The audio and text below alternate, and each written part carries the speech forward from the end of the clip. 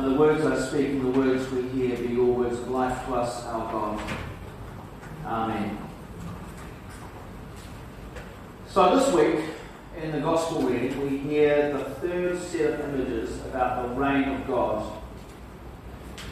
So in each of the Gospels, Jesus uses a different phrase to talk about the reign of God in the world. And in Matthew's Gospel, he calls it the kingdom of heaven. So just to clarify, the kingdom of heaven is not heaven. Somebody on Tuesday asked me about this.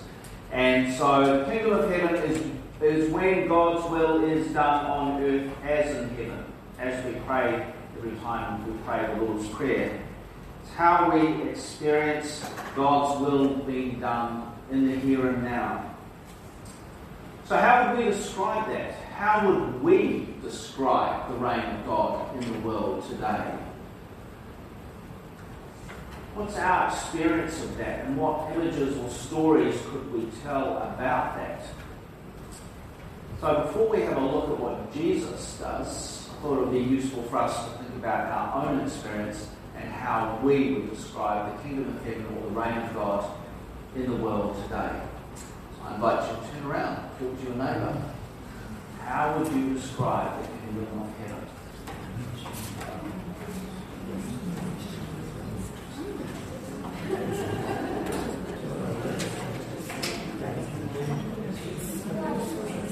Alright, so what do we come up with? What are some of the images or stories of the kingdom of heaven that we might tell to describe what it's all about? I talked about families and food, which we shared together yesterday. Right. And I think that's one important aspect of just being together and sharing. Right, so being together, being family, and sharing that food together. Yep.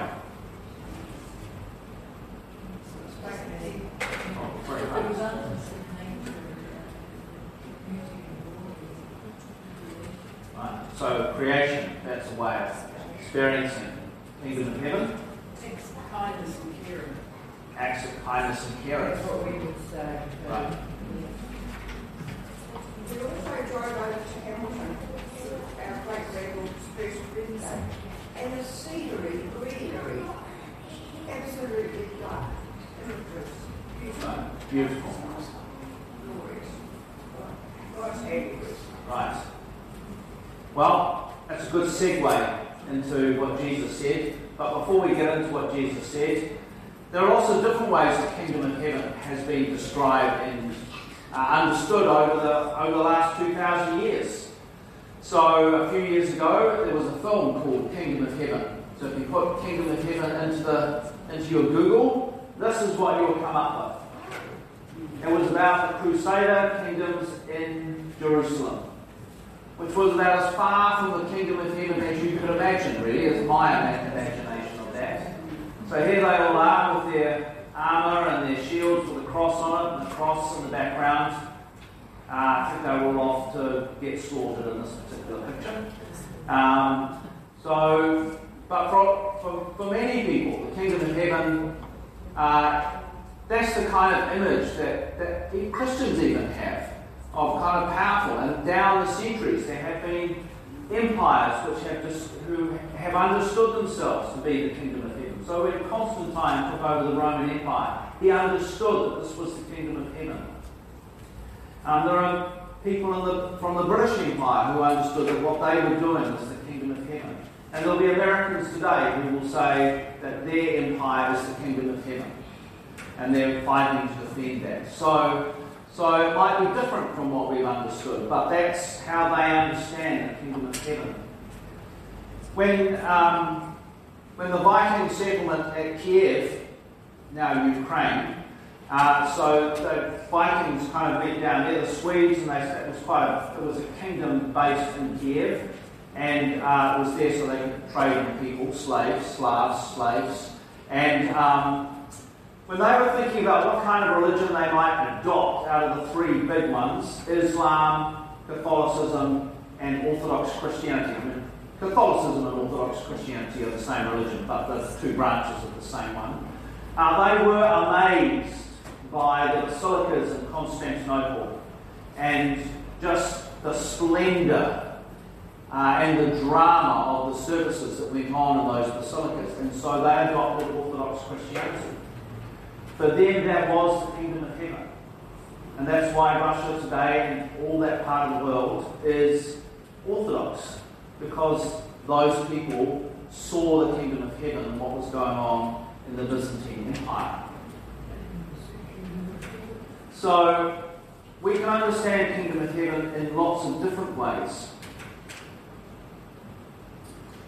But instead of those kinds of images, Jesus offers us a whole range of, well, quite subversive images, really. Now, we're used to them. We've grown up listening to these stories. And so they're not very surprising to us. They're not very subversive. But to those original hearers, they would have been quite shocking. So let's have a look at what he talked about. So these are all part of the same set of parables in Matthew 13. So 2 weeks ago, and they're weaved in together. So the lectionary writers have carefully chopped them up and extracted the various bits and pulled them apart. But actually in Matthew 13, these are all interweaved together. You jump around the place when you pull it out.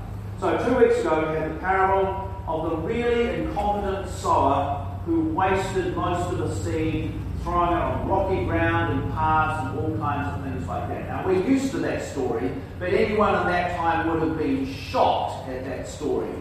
Seed is not something you go to the shop to buy in a little bag. Seed is something you have to develop for yourself, and you do not waste that seed. It goes into good soil. That's the only place seed goes. And instead, Jesus tells the story of a man who wanders around casting the seed wherever he liked. It's a stupid story. That's how we should feel about that story. No wonder he had to explain that to people, because they were like, who would do that? And then he told the story about a field of good seed, and then someone maliciously goes in and sows weeds in the middle of that. That's a dirty trick, really. And it's bad, exactly. And there's a really interesting phrase that comes up twice in here about at the end of the age, the good and the bad will be separated. It's really interesting how often we as Christians want to separate the good and the bad now. We want to pull out the weeds now. We want to separate who's the good fish and the bad fish now. But Jesus is pretty clear that it isn't our job. That happens at the end of the age. And until that time, the good and the bad fish will swim around together, and the weeds and the good wheat will grow together. That's God's work. That's not our work. It's a very interesting thing about those parables. And then, well, having told the story about somebody who maliciously sows weeds in a good field, he tells the story of someone who just deliberately sows weeds in his field. Because that's exactly what a mustard seed is. It's not something you want. It's like gorse. Now, who of us here would plant gorse in our field? Well, it was planted here deliberately in the first place. Thank you, those people. And it does have some good purposes, like Bonnie and I were on Johnson's Hill in Karori, and when I was growing up, that was a gorse that was just yellow in summer with the gorse flowers, and now the native bush has grown up through it. There's still gorse in there, though. Made a good covering for the native bush. But that's what Jesus is talking about here. Somebody who deliberately sows gorse in his field. It's stupid.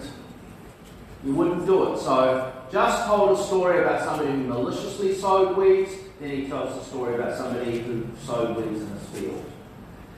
And, well, Mark kind of knew what a mustard tree looked like, so he described it as a shrub, which just reminds me of Monty Python, but we won't go there. And then the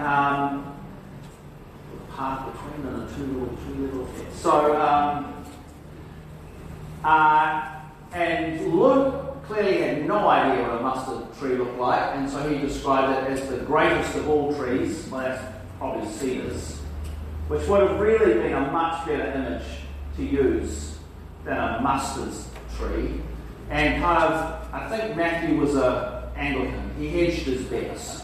He kind of said it was a tree, he said it was a shrub, but it was kind of tree-like and birds could put their nests in that tree-ish, shrub-like tree. So, hedged his bets there. And then he went on to tell the story about a woman. Now, this is a man's world. We heard that in that horrible reading, the first one. About Jacob and Laban and Leah and Rachel. It's a horrible story. It's full of deceit and dishonesty, where women are treated as property and don't get any say. I mean, 3 weeks ago we had the story of Rebecca. She at least had a say in what was going on in her life. There's no say for the woman in that story. It's a horrible story. And, we like to gloss over it, but it's just not a nice story. And that's because that was a man's world. And you didn't use woman or woman's work to describe anything about the nature of God. I mean, if you want to describe the nature of God, you describe the throne of God and the temple and Solomon's Herod's great temple in Jerusalem that was so magnificent that even the disciples were blown away by it. That would be, that was man's work. Men did that. It was big. It's amazing. That would be what you use. But Jesus tells a story about a woman. And the NRSV says that she mixed the yeast in the flour, but actually the Greek is hid. And a number of the other translations translate it as hid. She hid the yeast in the flour. Well, that's not a very good hiding place because we're not talking about dried yeast here. We're talking about the kind of brew that you just keep putting in all your stuff, which can go off and make you sick and all kinds of stuff. She hid that in flour. So what's going to happen? It's going to fizz, it's going to grow, it's going to become bread. So it was a bad hiding place. And it's huge amounts of flour. Like, a family couldn't eat that much bread before it went off. So it's an outrageous story. Especially when we remember that the holy bread of Passover is unleavened. There is no yeast in it. A little bit further on in Matthew's Gospel, Jesus goes and feeds a whole lot of people with fish and bread twice. And he would need a whole lot of bread for that. So maybe he's just kind of building up to that, giving them some clues about what's going on. And then he talks about a tenant farmer who finds treasure in his field. Now treasure, there's no banks, there's no safety deposit boxes, so treasure, that's where you put your treasure. If you had treasure, you hid it in the field, you knew where it was, you made sure you knew where it was. Unfortunately, if you died without telling anyone else where it was, then it kind of got lost. So that's the backstory of this thing. And so Jesus says the tenant farmer joyfully sells everything he has, which wouldn't be much, because he's a tenant farmer, and buys the land, which is impossible. He's a tenant farmer. If he had enough resources to buy the field, he would have bought the field already. But he didn't.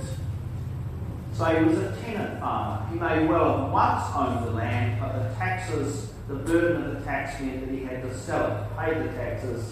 So now he's just a tenant farmer or a day labourer. So this is an impossible story. It simply wouldn't happen. And then he tells the story about a merchant who's looking for some fine pearls, and when he finds the one, he goes and sells his stock and buys the one, happy with just the one, which he's not going to sell. So that's a surprising story. There's no stock left. What are you going to live on? Any storekeepers here today? Would you do that? Sell your entire stock to buy something you're not going to sell? It's of no use at all, but he joyfully does that. And then the last story is about dragneting, which Greenpeace would like. A bit of a conversation with Jesus about this one. So, I mean, effectively that's what they're talking about, drag netting, so having a net between two boats, just scraping along the bottom, as they do today on a much grander scale, and pulling everything else. The kingdom of heaven is like that. And then Jesus says, do you understand? And the disciples go, yep, we understand. But actually, you can't read the whole gospel, no, they didn't have a clue. Because it's pretty, it's just really not what people were expecting. And I suspect if we'd been in that situation, we would have gone, yep, we understand. We got that, nailed it, thank you. What are you on about? That's ridiculous. All those silly stories. They would have gone away off on their own and tried to work it out later. So, a whole lot of stories about the reign of God, the kingdom of heaven in our world. So what then does the reign of God, the kingdom of heaven, look like? We have to read all those stories together. We like to chop them up. Even the commentaries I read said we can't preach on all of them, so pick one or two. But Jesus told them as a set, bang, and they were woven in together. They're presented as a set. This is what it's like. All of these things tied in together. How we understand that is also shaped by how we see ourselves in these stories. So, are we good seeds or weedy seeds? Are we the ones sown? Either wastefully or properly or with weeds, musky seeds? Are we yeast? Or are we a woman who's hiding the yeast in flour? Are we treasure? Or are we the joyful and reckless tenant farmer selling everything he has in the hope of buying that land? Are we an amazing pearl? Or the merchant who does the foolish thing and sells his stock to buy the pearl, to have it? Are we fishermen, drag netting? Or are we the fish who are caught?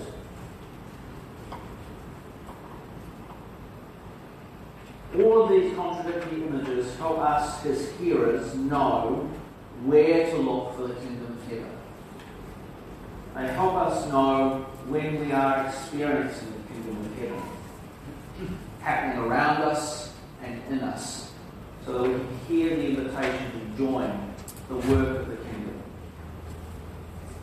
So in light of all of that, having heard those 7 stories, I'll just tell you what the question is. What is the kingdom of God like in light of all of that? And where do you see the reign of God breaking into our world today? Given those 7 stories, what is the kingdom of heaven like? Where do you see it breaking into our world today? That's what Jesus was inviting us hearers to do. So I invite you to turn around and have a conversation. Given those 7 stories, what is the kingdom of heaven like? And where do you see it breaking into the world today?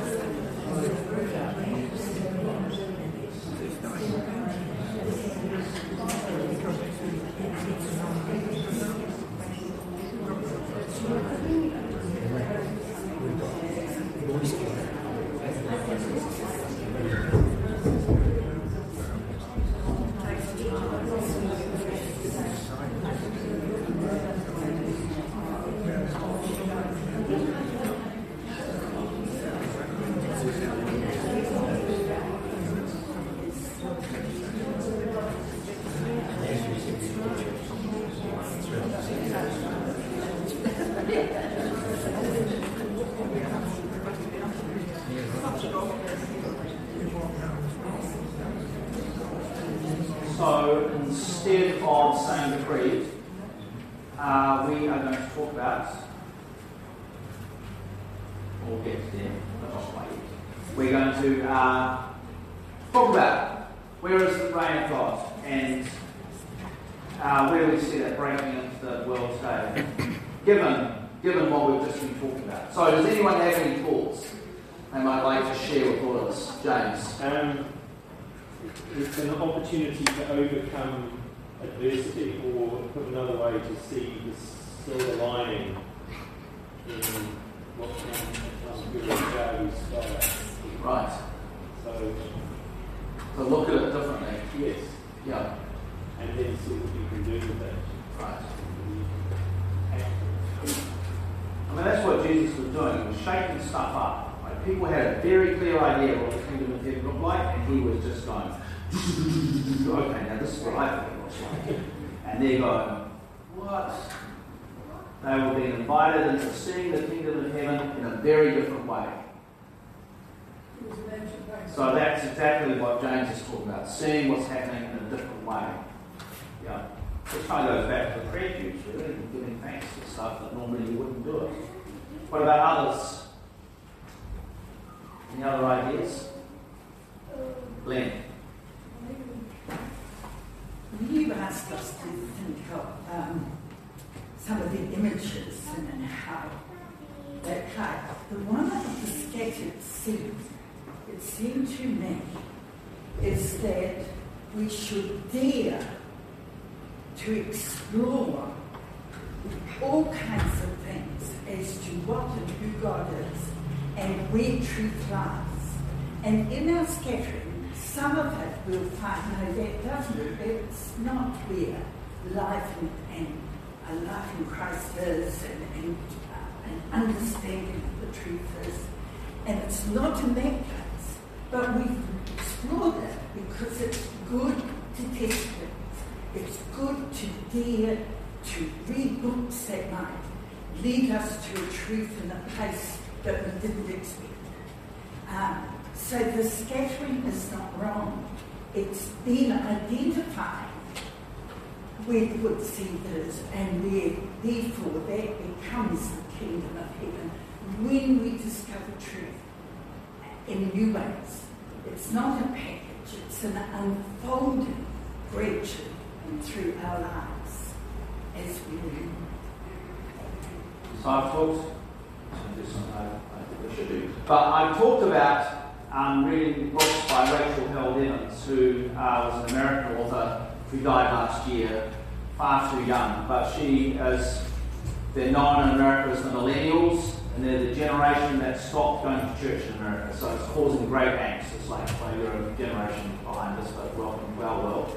But in essence, what she is saying is my generation asks questions and have doubts, and we grew up in churches that told us not to ask questions and not to have doubts. And we've got to be able to have space for that. So that's exactly it. Asking questions, having doubts, because when we do that, then we allow the kingdom of heaven to be shaken up within us and to see the world in new and different ways. Bonnie. I went to a breast cancer research fundraiser afternoon tea yesterday. There were 50 women crammed into a house, and 6 or 7 of them talked about their journey with breast cancer. And it kind of reminded me this morning, like deliberately sowing the weeds. So for many people that experience is very surprising. All of a sudden they feel well and then they've got cancer. But all of them talked about the love of their families, their best friends, the kindness of people, the skill of the staff at the cancer centres and their doctors, and how that experience actually opened up the kingdom of heaven for them in a way that they would not have guessed.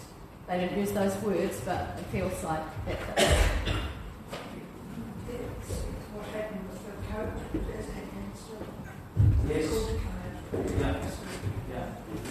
Exactly. We said at the beginning, the kingdom of heaven is now. It is. So that doesn't make a big effect.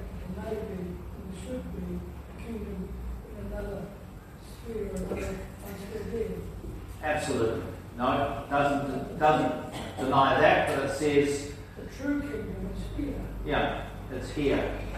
Let's not wait for what happens when we die. Let's start living it now. And that's actually what Jesus was on about. Let's stop waiting for what happens when we die. Let's start living it now.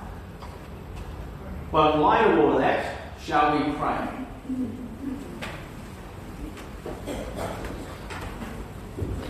Let us pray for the church and for the world, giving thanks for God's goodness.